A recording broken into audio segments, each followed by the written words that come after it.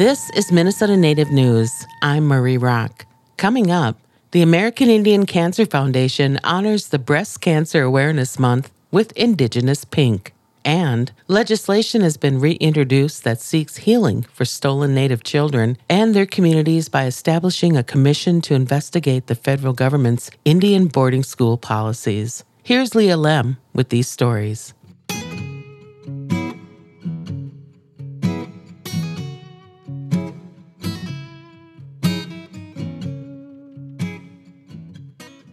Indigenous Pink Day is honored this year on October 21st. It's a day during Breast Cancer Awareness Month to look at cancer diagnoses and cancer rates and those disparities within tribal communities. The American Indian Cancer Foundation, located in Minneapolis, is a national nonprofit whose goal is to reclaim Indigenous health and heal with culture.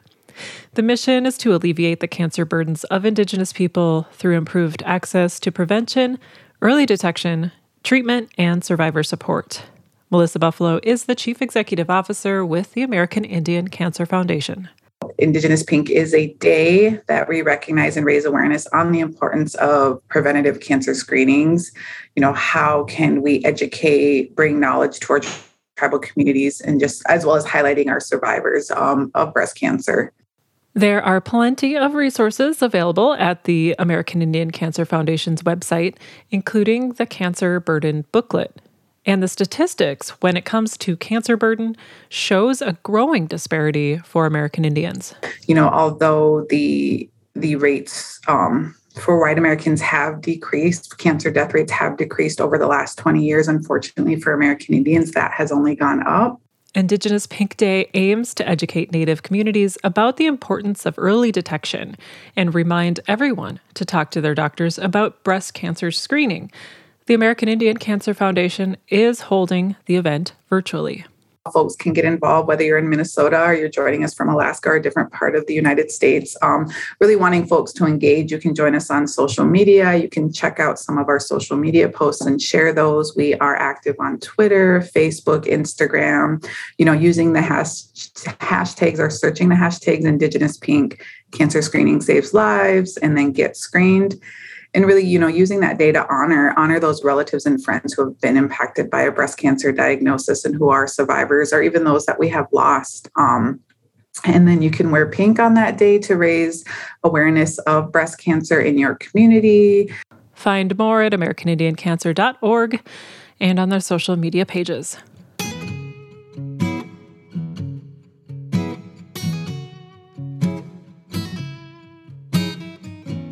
Next, Senator Elizabeth Warren and the co-chairs of the Congressional Native American Caucus, Congresswoman Sharice Davids and Congressman Tom Cole, have reintroduced legislation that seeks healing for stolen Native children and their communities. The Truth in Healing Commission on Indian Boarding School Policies in the United States Act was originally introduced last year with then Congresswoman Deb Haaland, who is now the Secretary of the Interior.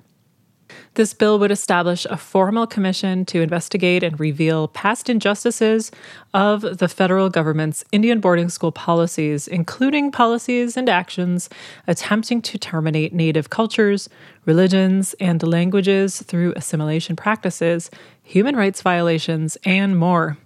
Additionally, recommendations would be developed for Congress to aid in healing of the trauma passed down in Native families and communities and provide a forum for victims to speak about their related experiences.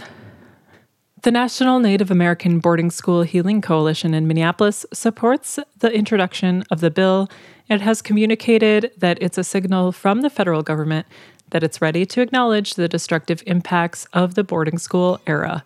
For Minnesota Native News, I'm Leah Lem.